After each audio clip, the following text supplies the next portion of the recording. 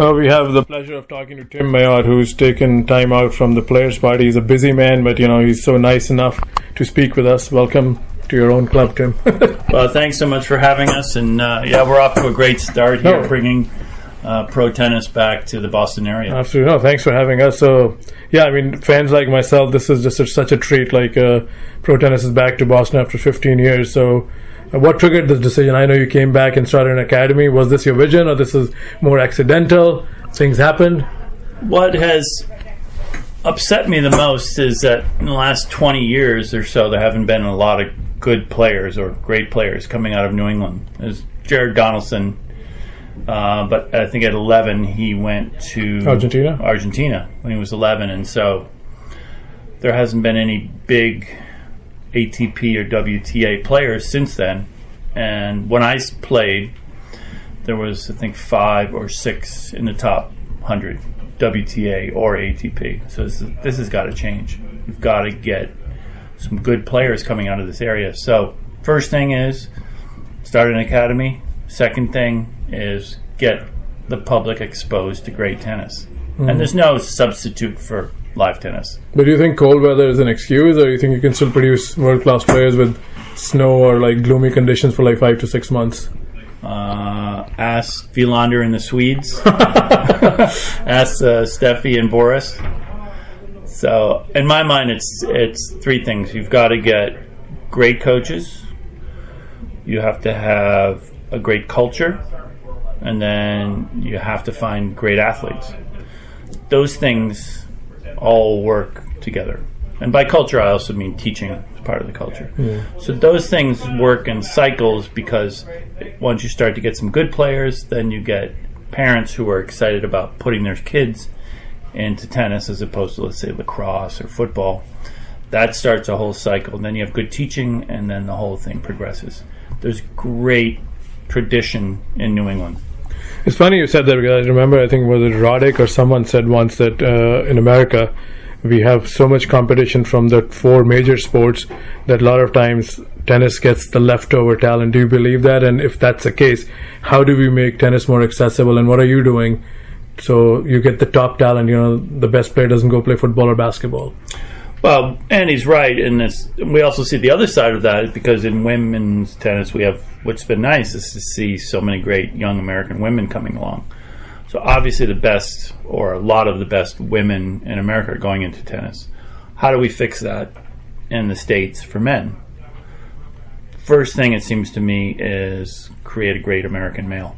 Yeah. We haven't had one in 2 generations now, so you have to have 1 or 2 really great players to excite the next generation. So that's number 1.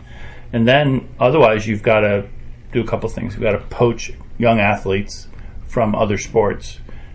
Tennis has a great opportunity right now. Football, lacrosse, hockey, particularly lacrosse and hockey, which are big in New England. The whole thing about concussions. It would make any sane parent want to bring them to the Tim Mayotte Tennis Academy at 7 years old and have them play tennis instead of playing these sports where they're going to get hurt. Plus, tennis is the greatest sport. Yeah, it teaches you problem solving in its own way, individuality. And you're going to play for the rest of your life. So any parent who wants to think about, what sport's really going to be a part of their kid's life, I don't see a lot of 23-year-olds playing football. Sure. They're playing tennis. So athletes, hopefully there's a great American male on the horizon, although I don't see it right now. And then culture and training coaches is critical. And we spend a lot of time here with the coaches training them. Absolutely. So let's talk about the talent that lives there. Is there anyone that we should be aware who's in the academy, who's about to break, maybe make a breakthrough in the tours? Is there any, our best young woman is Nadia Samoreski, who played here. She had a good match in the first round. And she's number 1 in the 16s in the doubles in the nation. Very strong player, but has a way to go. And then a lot of good young talent, but nothing great. Right. So but that's going to change. Yeah, I'm very, optimistic it's going to change, and we need local players. Like you said, it resonates more when you have one of your own going out there. I mean, we have some good players. Brooklyn Bindis, who was number 2 in the section last year in the 12 and unders. We have a lot of good sectional and nationally ranked players. A couple of players in the main draw too, right, for this event? Yes. Yeah. Okay. So Nastasi was in the qualifying. Brittany Collins today, who got her first WTA points after coming out of UMass. So she's doing really well. But top talent, we're talking no. So again, it's a very generic question, but since I'm in your company, I'm going to throw it. Yeah. A lot of times we hear like Murray was practicing, say at the old Crandon Park facility, and you hear all these tennis centers where players go and local clubs let them because of course they are players.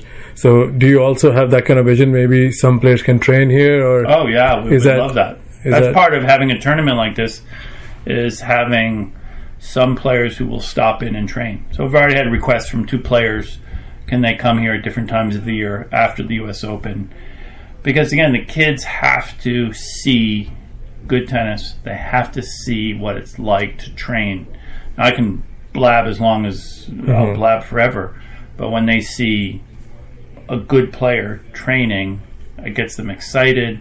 They start to realize the discipline it takes. So I took a couple kids in the gym earlier. They watched these girls play 3-setters, and then they're in there stretching and warming. So it's that stuff. But that's what I mean by culture. Well, it's contagious, It's contagious, but they have to see it firsthand. Absolutely. And if you go to the Open and you sit up in the 300 section, it doesn't translate. That's what I'm telling this guy. Let's go to qualies next week and see world-class tennis. The best. You got to go to the qualies. It's good to see Federer and Djokovic, but pay $250 and way at the bleachers, just not. Well, the thing is, you're going to see, if you go to the qualies, like last year, I saw I saw Kyrgios practicing with Monfils. There you go. Right, they were playing a set, and it was the worst set I've ever seen in my life. Of course. They're probably making plans for dinner, like maybe what nightclub to it, I don't know. But the beautiful thing is that in the qualies, you're watching top talent, and you're watching the great stars practicing. Yeah. So I think the qualies are the perfect way to go. Absolutely. So you've heard from Mr. Mayotte himself. Yeah. All right, so let's quickly change topics. The USTA announced the wild cards, and there's a lot of talk on Twitter. I don't know if you paid attention.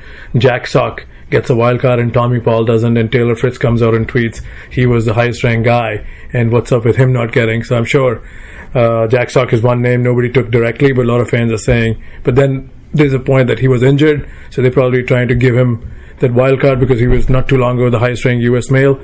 So you sat on those meetings. Is there a method to the madness? Who decides these things? And I wouldn't say it's madness. The USTA is in a very difficult position. They have to balance who they think can really push through to the top versus who, quote unquote, sort of earned it. And there's no right way of doing it. In a perfect world, they would both get in. I mean, Sock was a top 10 player. Yeah, not too long ago. So I think you have to honor that and say, we're going to help Jack make this step back into the game because he's been struggling. So I think it's the right choice. I felt bad for Tommy, but it's not as if Tommy's not going to have a chance to. Tommy's been playing really well. So I think the other argument was back the horse that's going to go the farthest. He could probably draw like a tough opponent in quali, then lose 7-6 in the third. And then, there's not, the USTA is in an unwinnable situation there. I think going with Sock is the right choice. Escobedo is a good guy. I think he got one of the wild cards, so I think he's been missing in action for a while. Who got it? Escobedo. Oh, nice. Yeah, so Ernesto's great too. Great talent, and he had a hard stretch, and he's coming back now. Those things are, in the end, I don't really care that much because those guys have a chance week in and week out to make it. Mm-hmm. So at some point, Sock is going to have to step up and deliver. Yeah. At some point, Tommy is going to have to make the switch from kind of a challenger level player to a top level ATP player. He has the opportunity. Whether it happens at the Open or not is not a big deal to me. So when we spoke with Massimo, he said the surface is totally exactly the same as what's going to be the US Open, bounce-wise, speed-wise, balls are same. So I don't know if you know this, but when US Open decides to make the surface slower or faster, who triggers that decision, and what factors are in play? You have a lot of rumors. And I think all I know is when I played, that the Americans were taken into consideration, and that the summer surfaces progressively got faster, and the Open was the fastest. Why? Because the Americans liked it faster. How it is now, I have no idea, and how much the Europeans weigh in. And I obviously, you've got 3 great players now who carry weight. The other thing to consider is that, and this may not be the case, it was then, the center court was actually faster than the outside courts when I played. Right. So whether they're actually consciously choosing that, or some of the top guys are saying, look, I'd like it a little bit faster, I have no idea. Is it true the hard courts get faster the more you play on them? Or? Yes.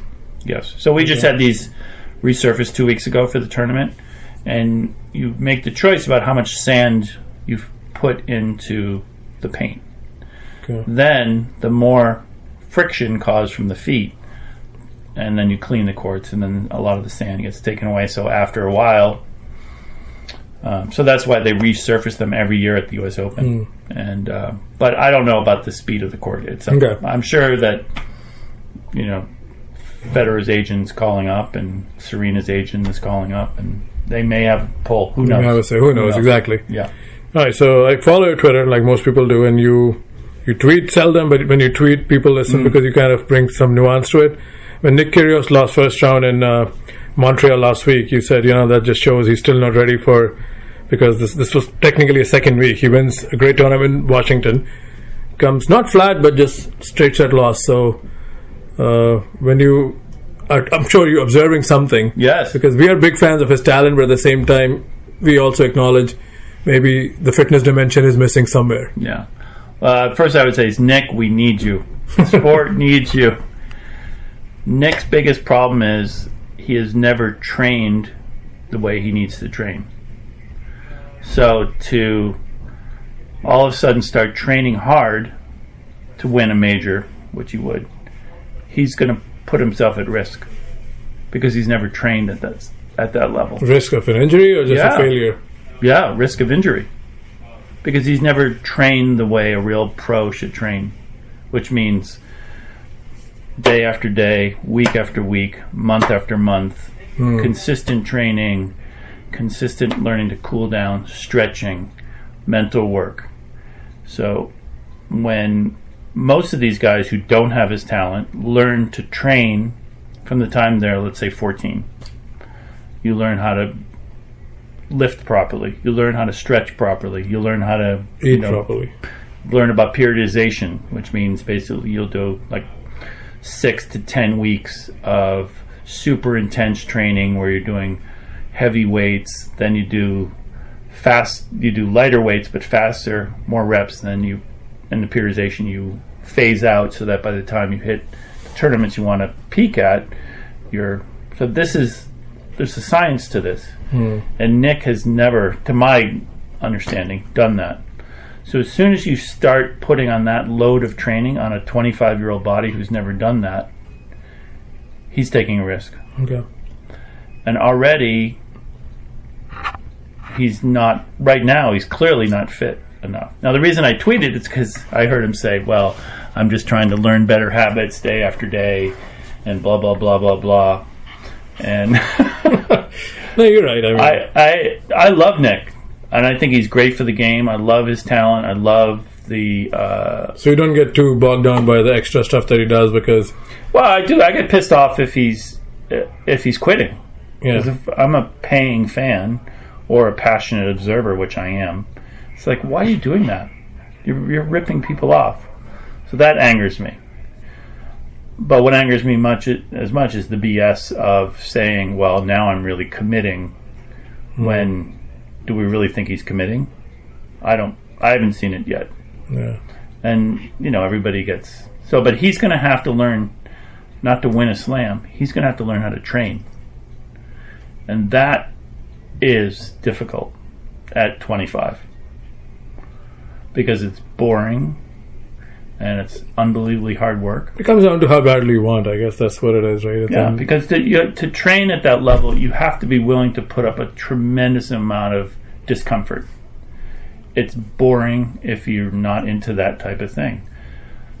they say one thing that separates a great player is the ability to compete when you're tired.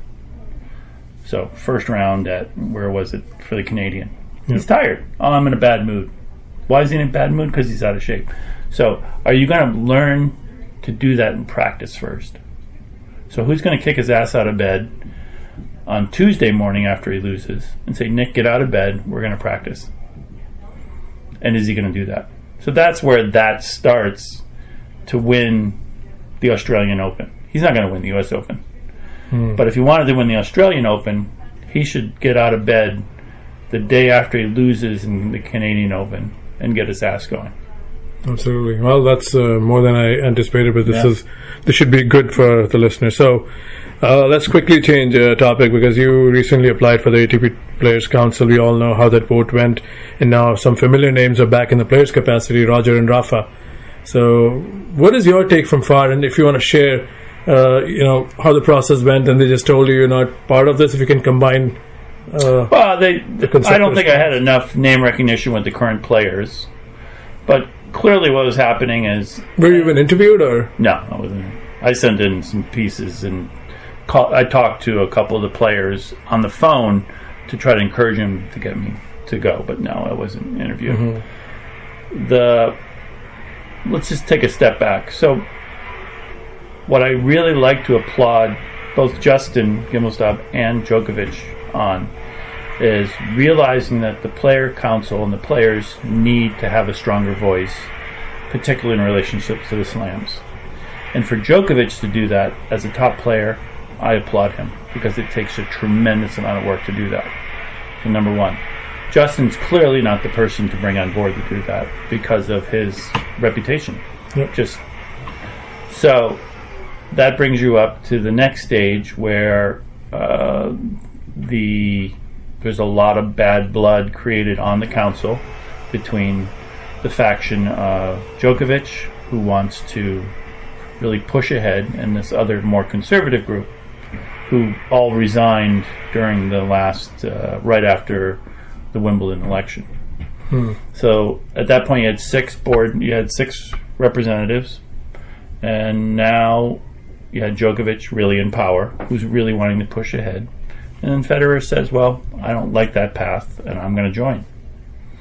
So the beauty of it is you've got on the court the two or three greatest players fighting it out. And then in the boardroom, you've got them fighting it out as well. It's like, how good does this get? It's like a great soap opera. Exactly. So clearly, Federer and Nadal liked the status quo. They liked what was going on with Chris. And they wanted to have a say in what was happening. And so we'll see what goes from here.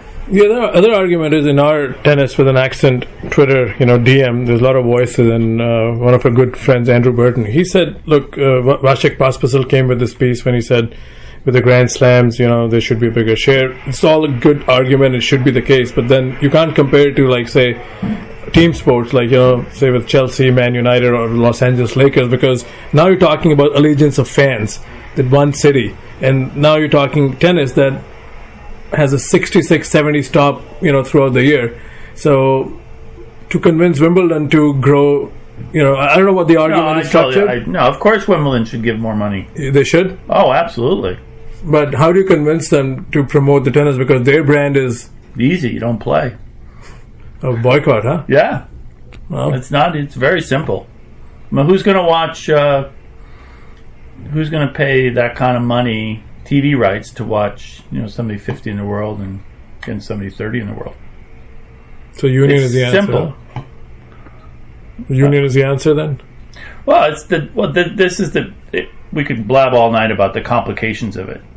The problem of the current setting is that the players are only in a position to negotiate against the ATP tournament directors for a slice of that small pie.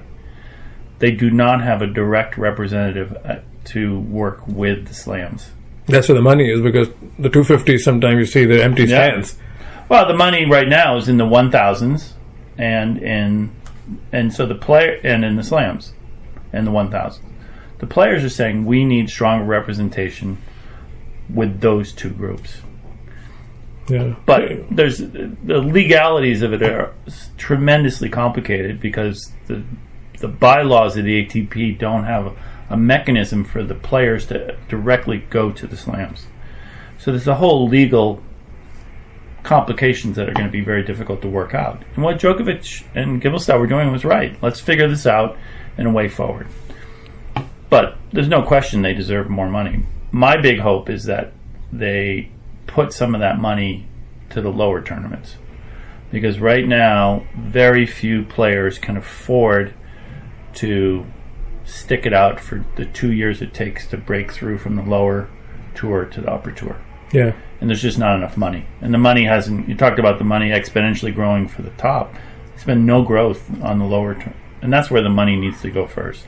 Yeah, that's where I think the struggle is, because even to play a tournament like this, I'm sure some of these players are good, but some of the players who are up and coming, they have to figure out everything. Where do they stay? Their coach is traveling. What is the entourage? The girls who are picking up their paychecks today, $420. I mean, you can't. They all have to have sponsors, and we can't allow that to continue. I've had players working with me say, I'm not going to try on the tour anymore because I don't have any money. I can't do it.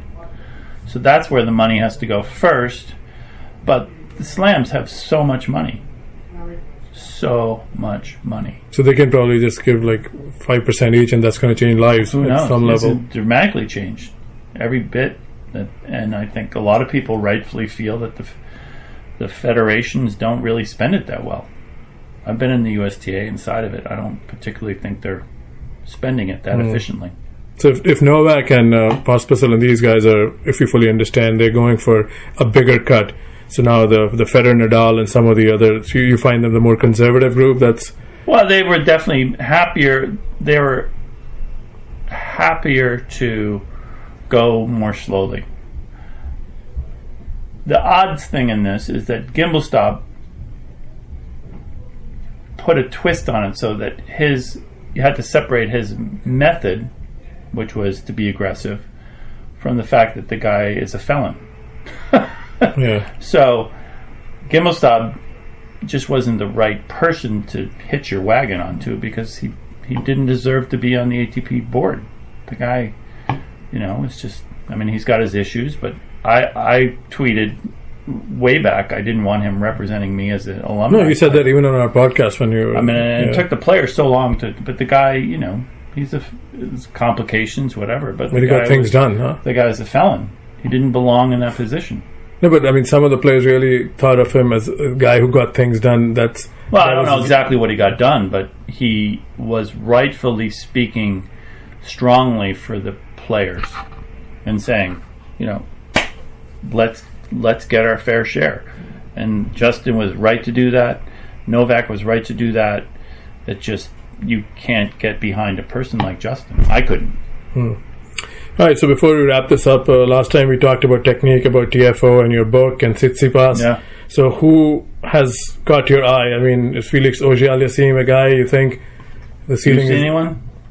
He's definitely the guy who everybody's been talking about, but I'm still more sold on Tsitsipas, because I think the game he plays is, and same like Ash Barty, people will struggle because everybody's playing the same style. When someone comes to the net, plays more aggressive, I think they can crack the code. That's what I see, but who am I? No, I clearly think that those are a handful of the guys, and obviously Kyrgios if he gets his act together.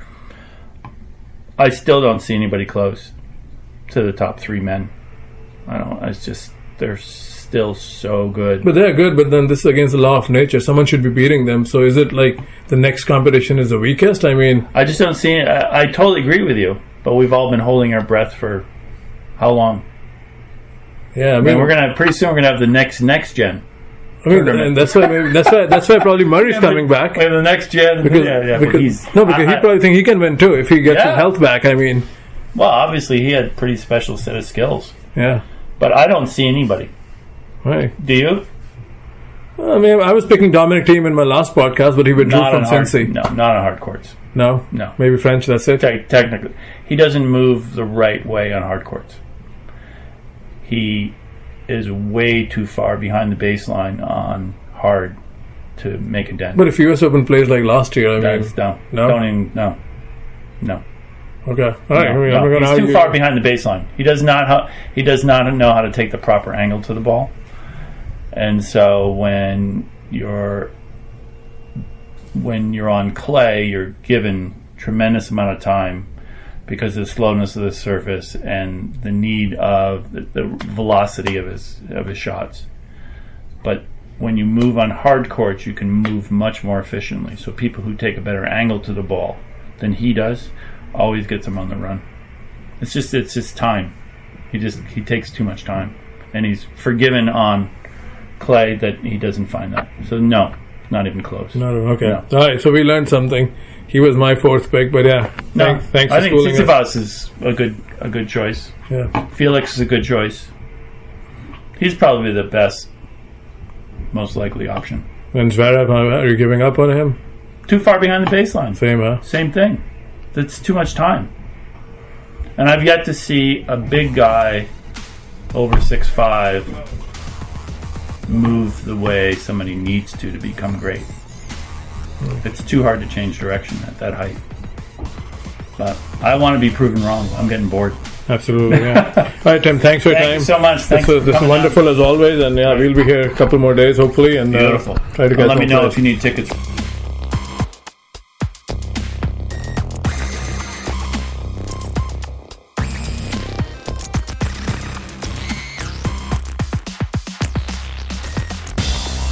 Hello everyone, welcome to Tennis with an Accent. This is Saqib, and today I'm joined by Mike McIntyre, a very well-known voice and the co-voice of the Tennis Canada podcast.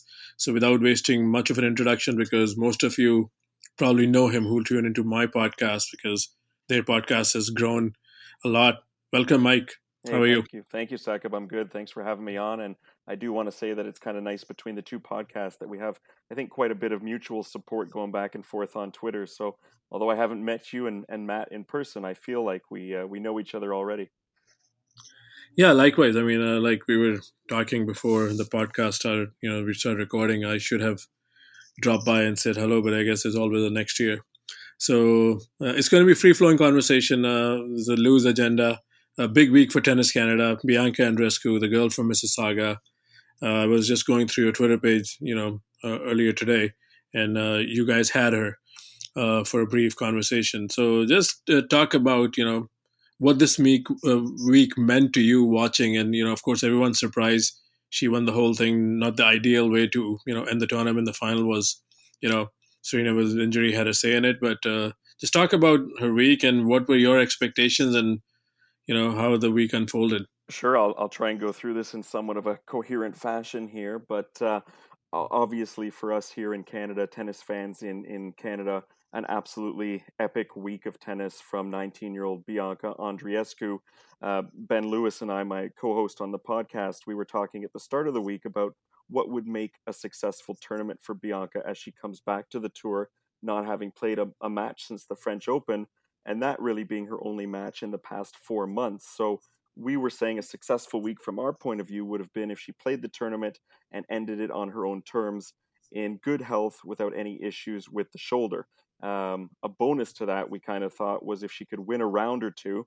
But in these types of tournaments where you've got such a deep field, basically the top 50 women in the game, not an ideal sort of setting for any player to come back to the tour, especially one who's playing in front of her home crowd with that added pressure on her shoulders.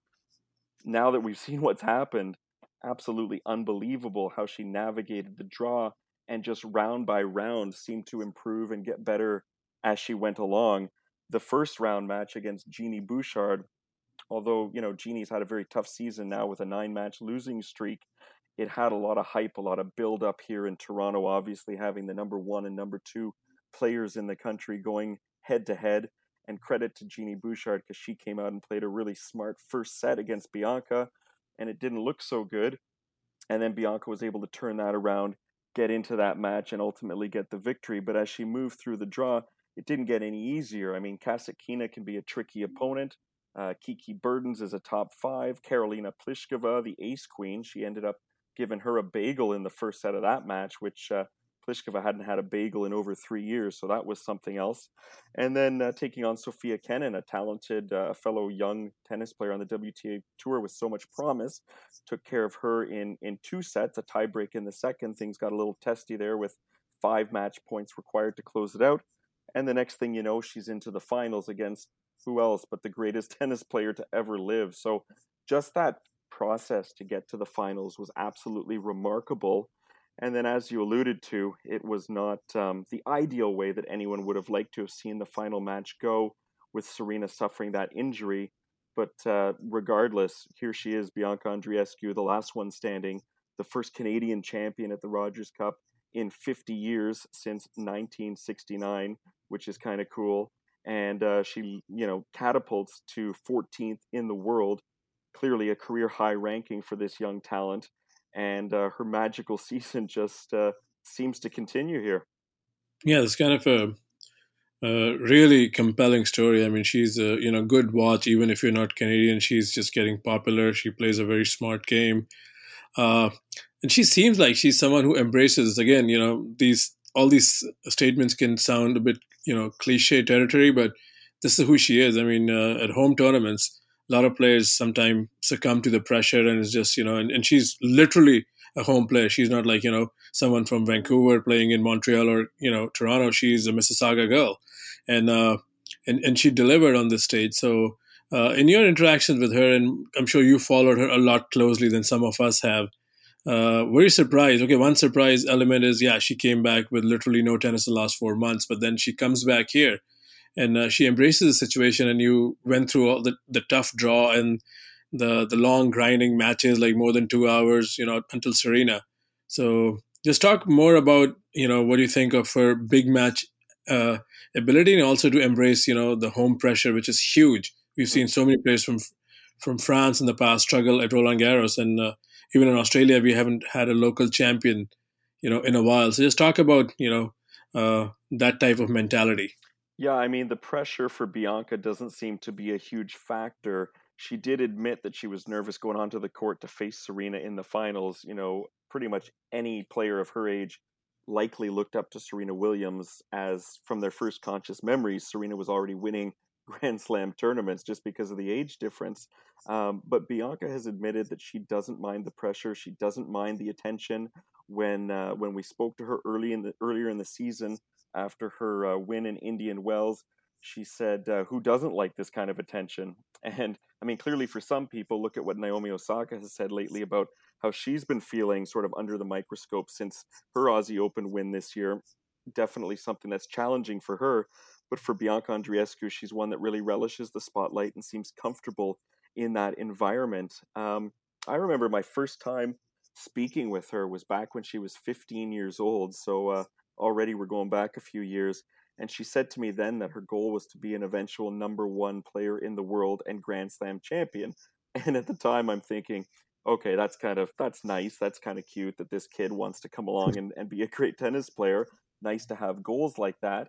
And certainly we've seen potential from her the past few years, but nobody would have expected that all of a sudden things would just explode in the way that they have for her this year, with her incredible record. Her win-loss ratio is just unparalleled on the tour. She leads the tour in hard court victories.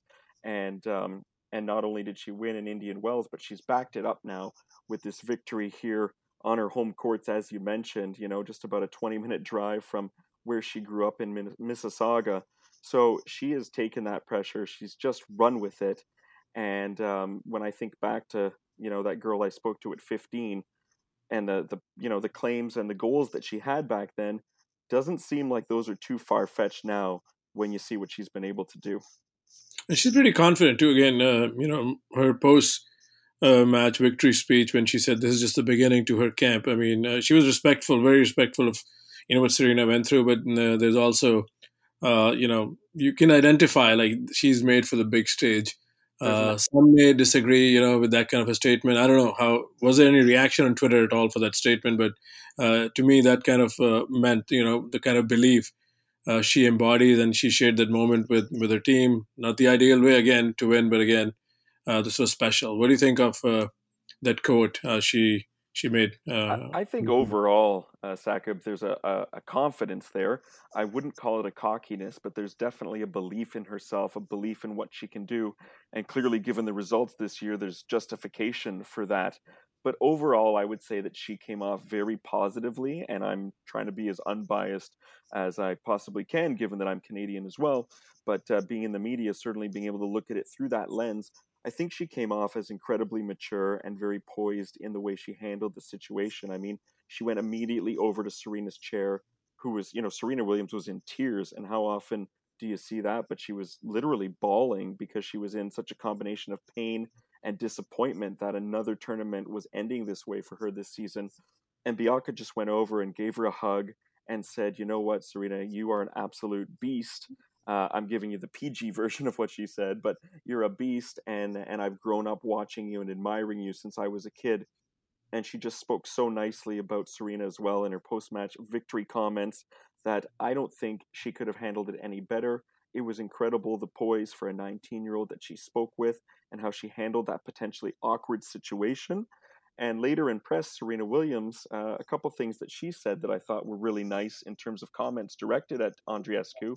One was that she called her an old soul, meaning she was very impressed with the maturity and the way she handled the moment. And Mhm. the other question that Serena took was, what was your most positive moment in the week? Somebody asked her that, trying to frame things in a bit more of a positive ending for her week in Toronto. And we were expecting to Serena to perhaps say the victory over Naomi Osaka, which was quite decisive in a previous round. And instead, she said the highlight of her week was Sunday against Bianca. Even though she lost, even though she couldn't continue, it was a privilege to play against her. And she felt really honored to have those nice, kind words spoken to her, that Bianca was able to cheer her up and make her feel better. So I didn't get any vibe that there was any sort of controversy out there about Bianca's comments. If there were, I think that was very few and far between, overwhelmingly, and coming from Serena herself. I think people came away from this week and this championship weekend nothing short of impressed with the youngster. No, no, absolutely. And I'm not trying to insinuate anything, but a lot of times people do tend to read, sometimes, we microanalyze. But yeah, you're right. That moment was one of the better tennis moments that I've seen. Very touching and very genuine when she, reached out to Serena.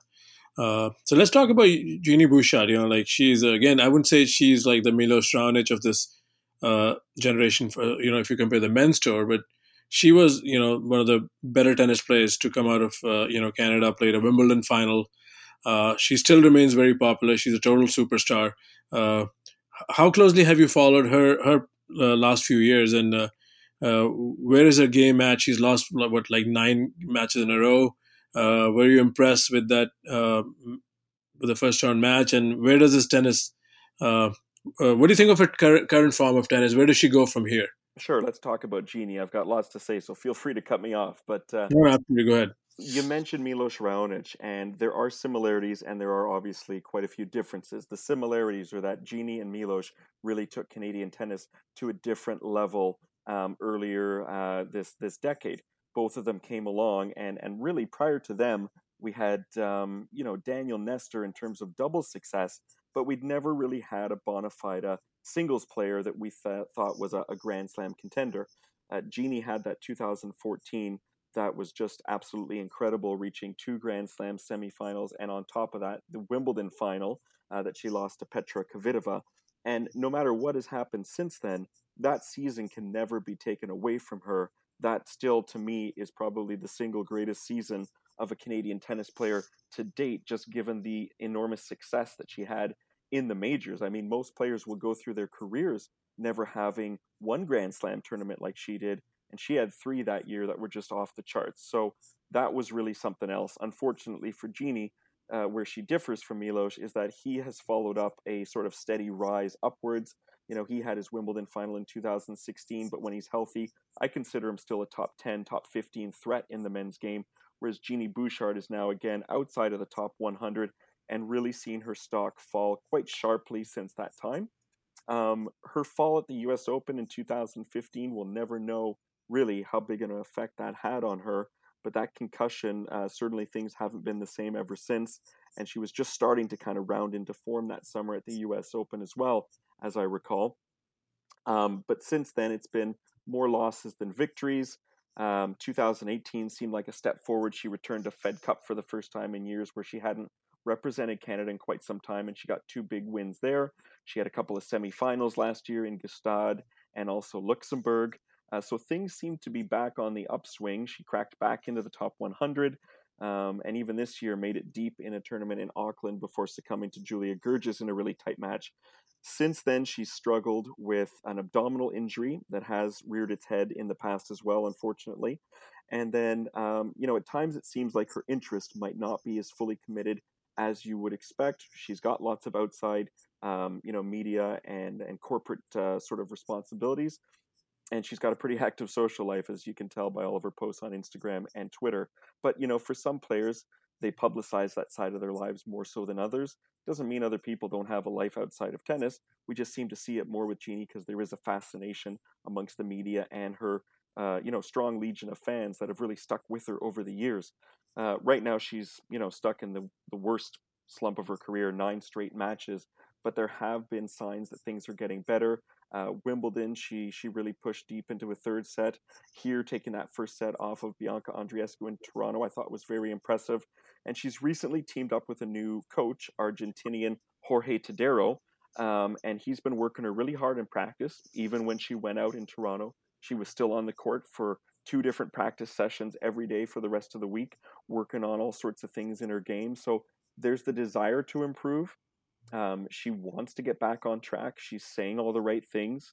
Unfortunately, on Twitter, there's a lot of people that are critical of Jeannie Bouchard, but I'd like to see them go out with a racket in their hands and see what they can do and tell me if they've ever been the 100th best at whatever it is they do in life. So I think we got to cut Jeannie some slack. We can't keep comparing her to 2014 Jeannie, but I do see the possibility of her to get back to a 50 to 60 in the world type of a game.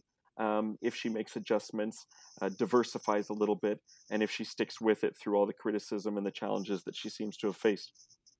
No, I think very well said. And a lot of times, especially, we do live in an era where everyone, has a keyboard, with a phone or computer, and everybody has an opinion. I haven't really followed, her career graph that much, but she does seem like, to me, she is a tennis player at heart.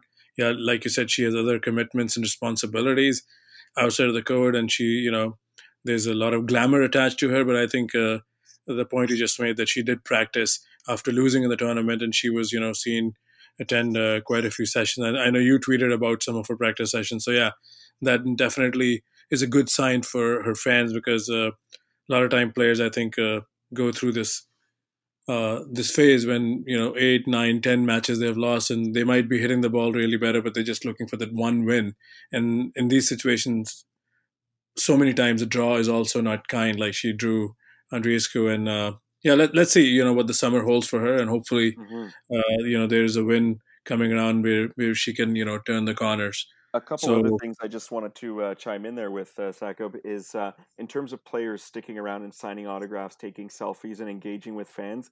Jeannie Bouchard was right near the top of the pile this week in Toronto, so I was very impressed. She stopped and she signed, and she took a selfie and a picture with every single fan that asked her after her practices as she made her way back to the locker rooms. So that was really impressive from my perspective.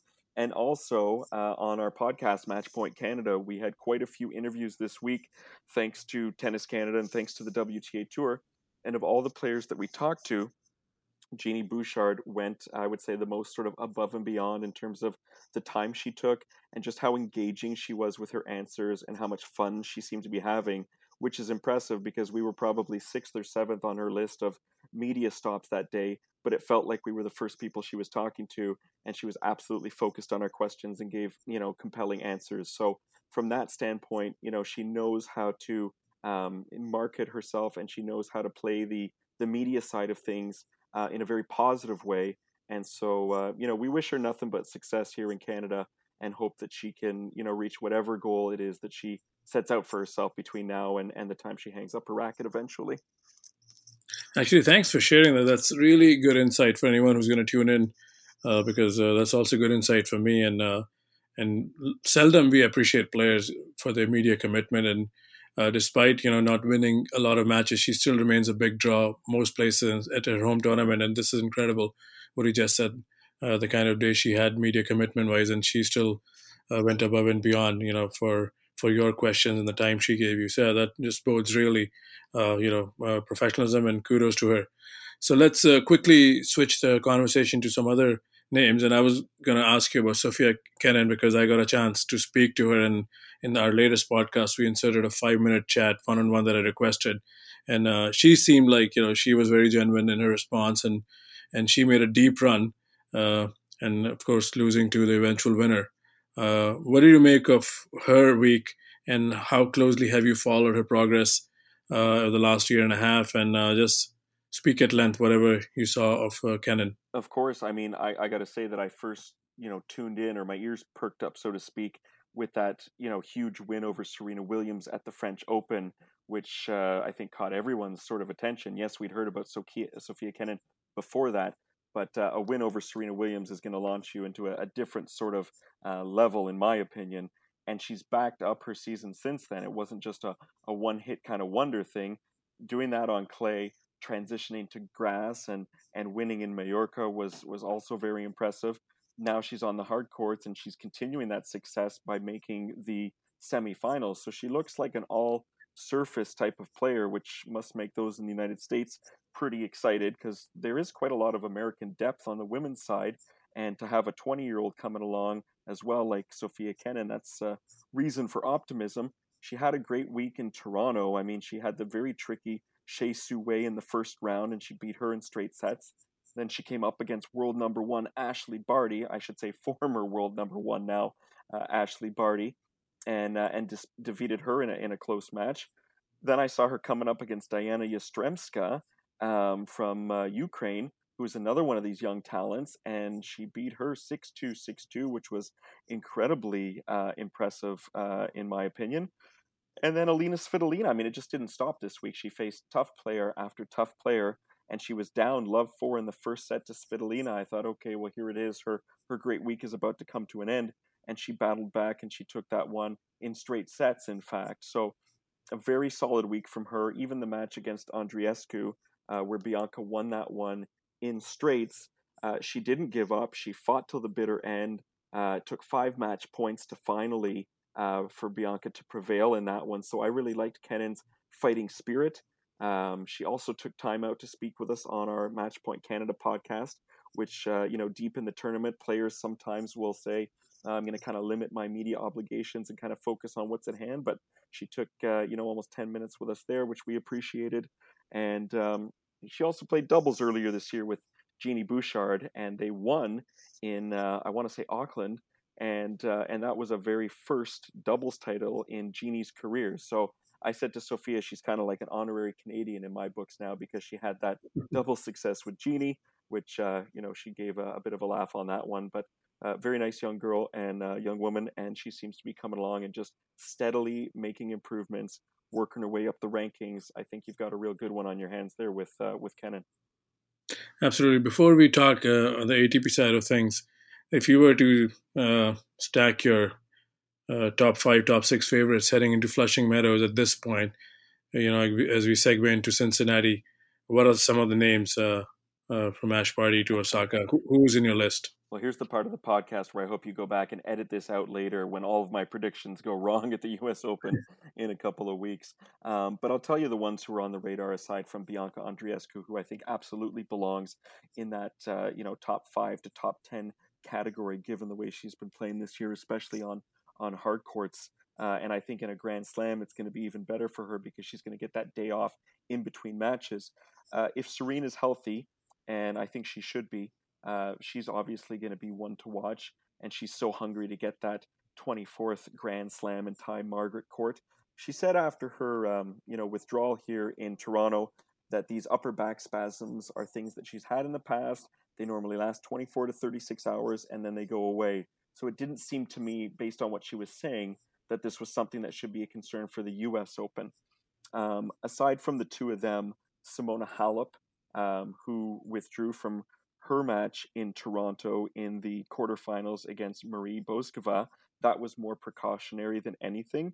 And Halep looked really good in a 6-2, 6-1 victory over Svetlana Kuznetsova before she did have to leave the tournament here. So Wimbledon champion, typically plays really well in the hard courts in Canada and Cincinnati. I think she's definitely one to watch and someone who can play a lot more freely now that she's got those 2 Grand Slams under her belt.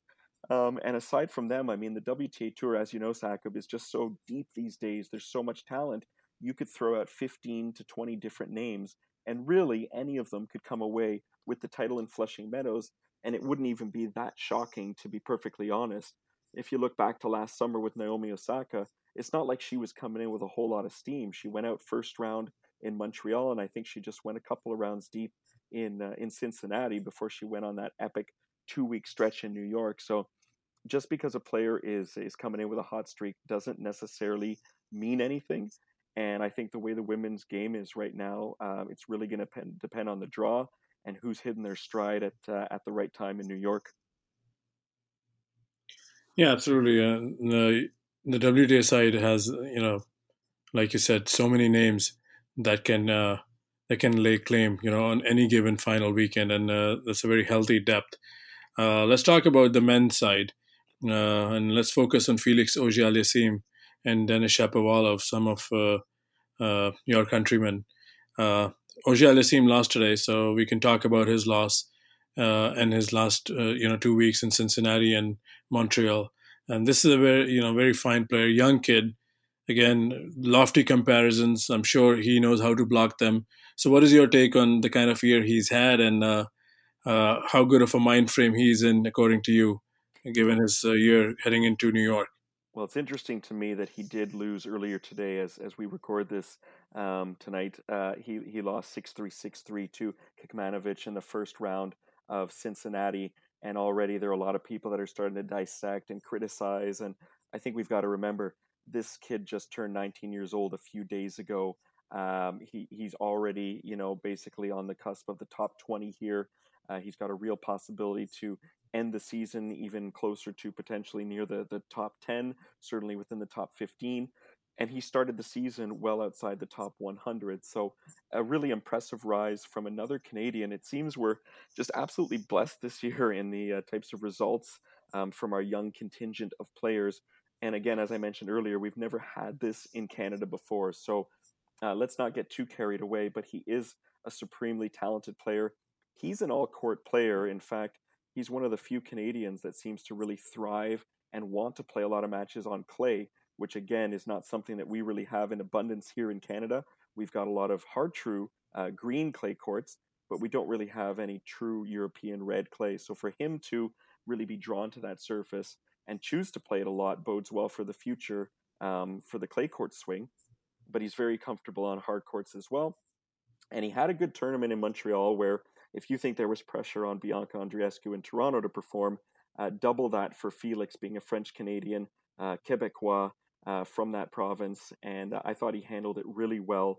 He had the odd sort of draw of having open against Canadians. So he played Vasek Pospisil in the first round, which was a rematch from Wimbledon. Felt really bad for Vasek, who missed 8 months due to back surgery, and he's got to come back.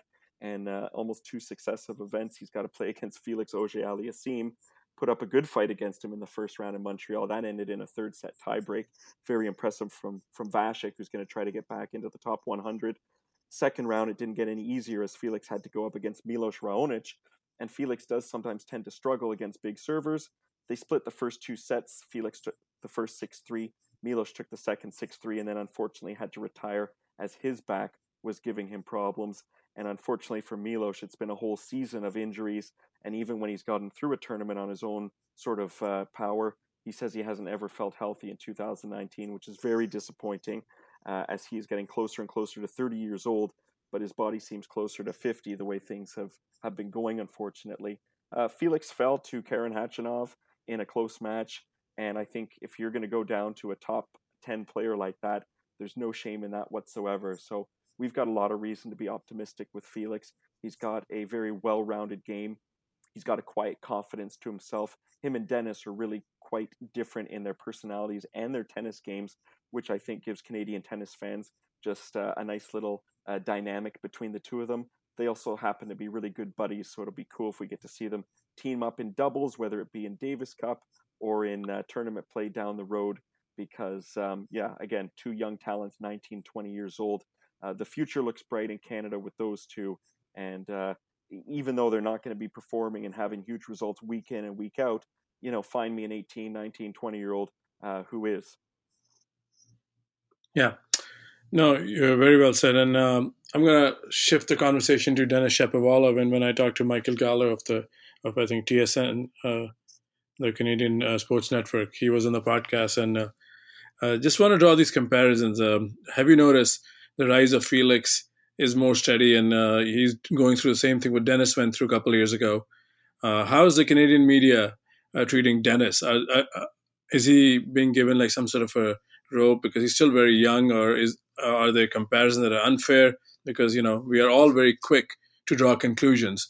So is there any breathing room given by the media and the podcasters or fans to Denis Shapovalov, because he's hasn't been able to put the kind of results that were expected of him? Of course, he's still very young, future is very bright. So just talk about that.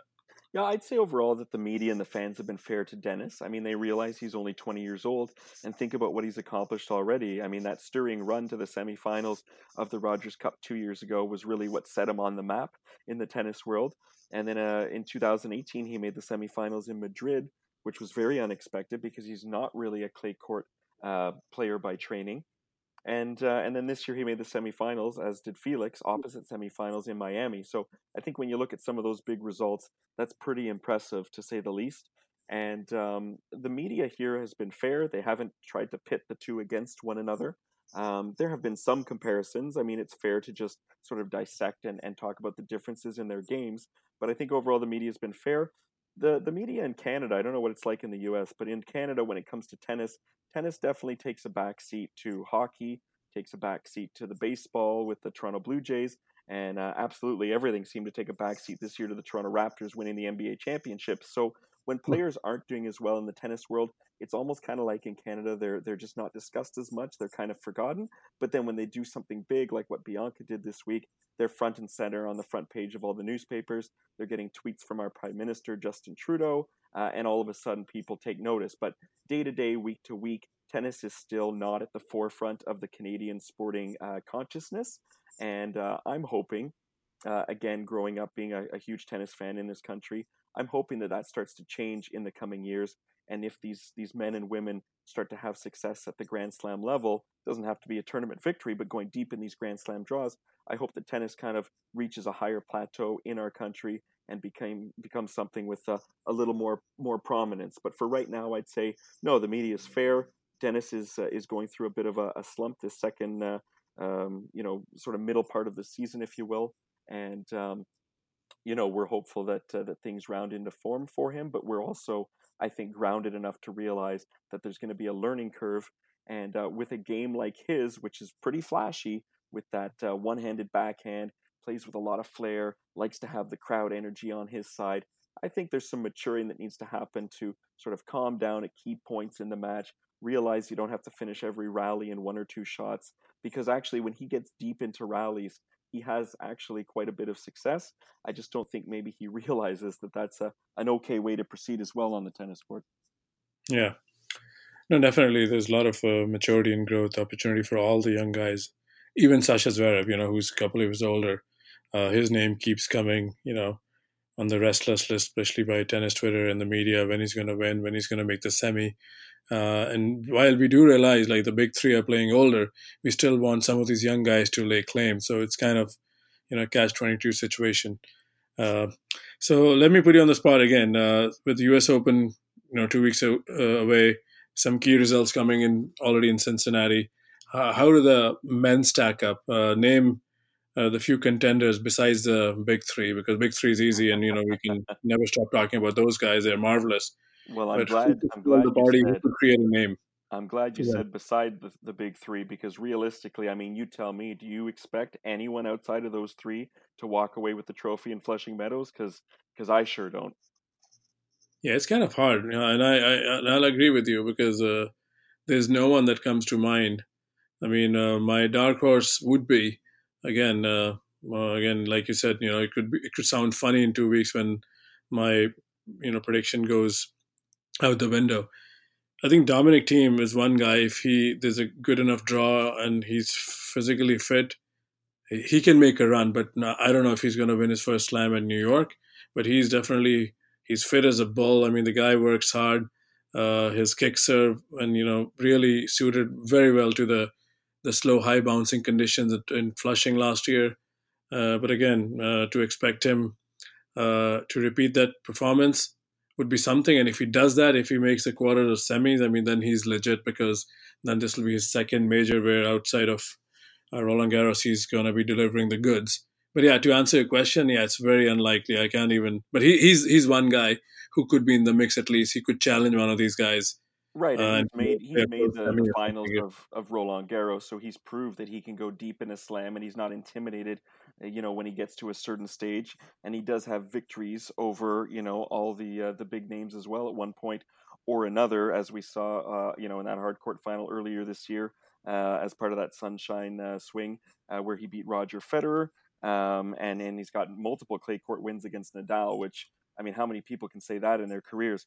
So I would say yes, he's that probably the leader of the pack behind the big three, but nobody really seems ready to be able to do it. Nobody to me seems like they believe enough in themselves that they can go out there and beat, two of these guys in succession or three of these guys in succession.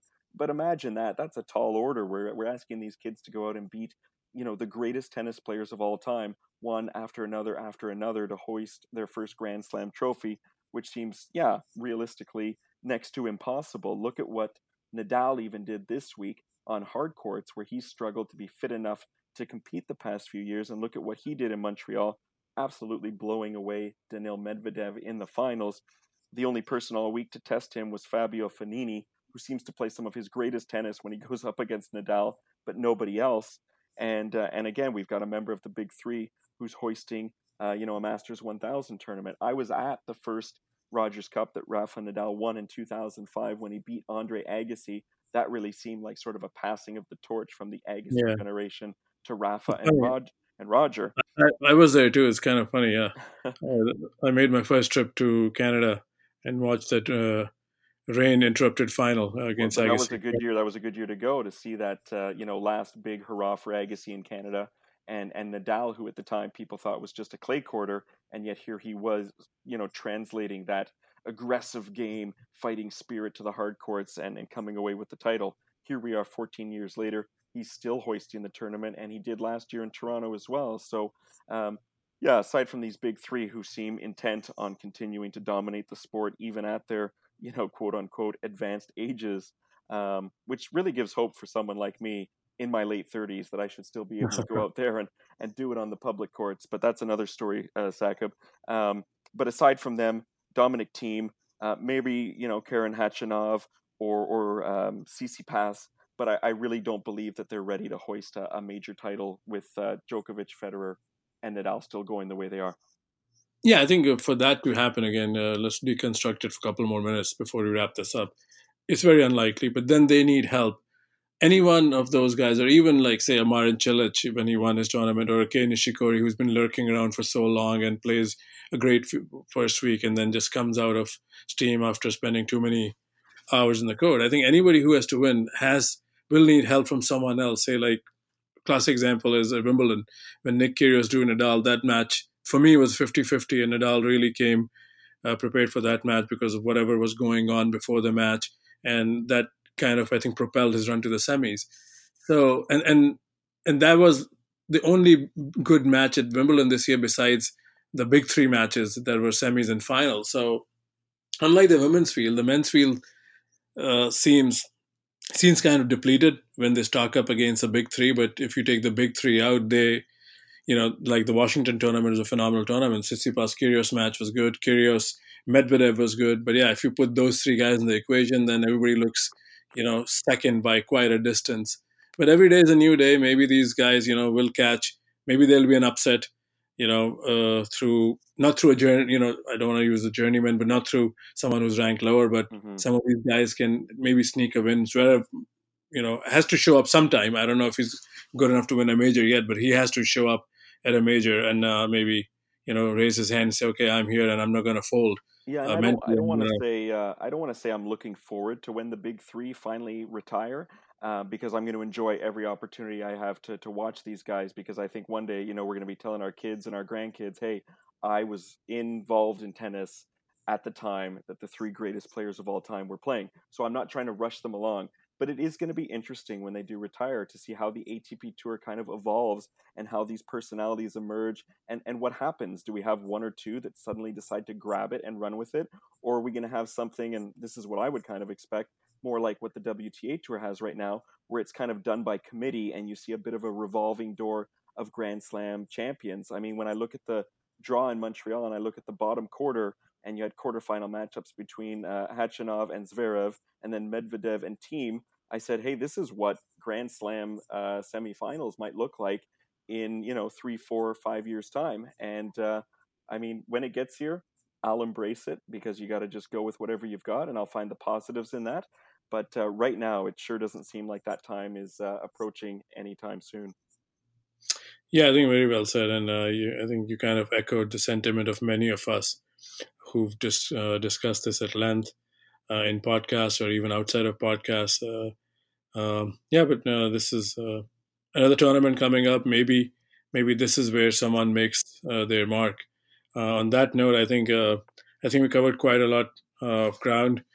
And thank you for joining us. I know you had a busy week covering your home tournament, and to say the least. But you know what? It's my favorite week of the year. It's kind of like Christmas, and long days. You're on site from 9 a.m. until often after midnight. But there's nowhere else I'd love to be. And I just want to say thank you for having me on, Sakib, and to you and Matt and your entire team over there. You guys do a great job. I love following your content. I cannot believe how much writing you guys are able to produce and put out on a regular basis. I mean, I don't even know if Matt is human the way that he goes about his writing, but I enjoy the podcast, and I enjoy the sort of online, Twitter relationship that we have with you guys, and keep up the good work. Definitely. Matt is like the Dominic Thiem times Thomas Muster times whoever of the writing. The guy doesn't sleep. He can just deliver articles. Give him a week off between tournaments one day. He might need a break. It's a funny story I want to share. I mean, I never thought I'll share this in a podcast. When me and Matt were like beginning to collaborate, I reached out to him, and he was, I believe, shopping somewhere.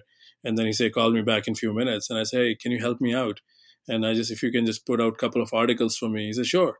What do you want? I say, can you give me an article about Federer by tomorrow morning? He says, look, if you can't write about Federer, we should close shop. I can write 10 articles about Federer by the time you wake up. I said, whoa, this guy is something else. So, and believe me, I mean, like everybody's read, this is not the opportunity to praise Matt, but yeah, the kind of work he's done, and he does not compromise quality. He does produce a lot of voluminous kind of writing, but it's all good written work, and it's we're lucky to have him on Tennis with an Accent. And I should also say before I go here that Jane Voigt was one of the first media members I met when I covered my first tournament in 2008 in DC, and she's been up to Canada a couple times, not as much recently, but very, very nice person, super knowledgeable, and enjoyed working side by side with her in the media room about 10, 11 years ago. Yeah, again, a great addition to our team. Jane's been, working very closely with us, and, her in-depth writing is something, we are all big fans of. So, yeah, thanks for taking these names out. And this is, again, not supposed to be promoting our own work, but yeah, I think it was just well-deserved and well-mentioned. So on that note, I think this was enjoyable, fun. Hopefully we can do this again by the time the tennis year is in the books. And maybe we can fall back on this podcast and see how Dominic Thiem and how some of these other names did at the US Open. On that note, it's Sakib signing off with Mike. Please listen to the Tennis Canada podcast. Please also review and rate the Tennis with an Accent podcast. And we'll be back with another episode, same time next week. Thanks for listening.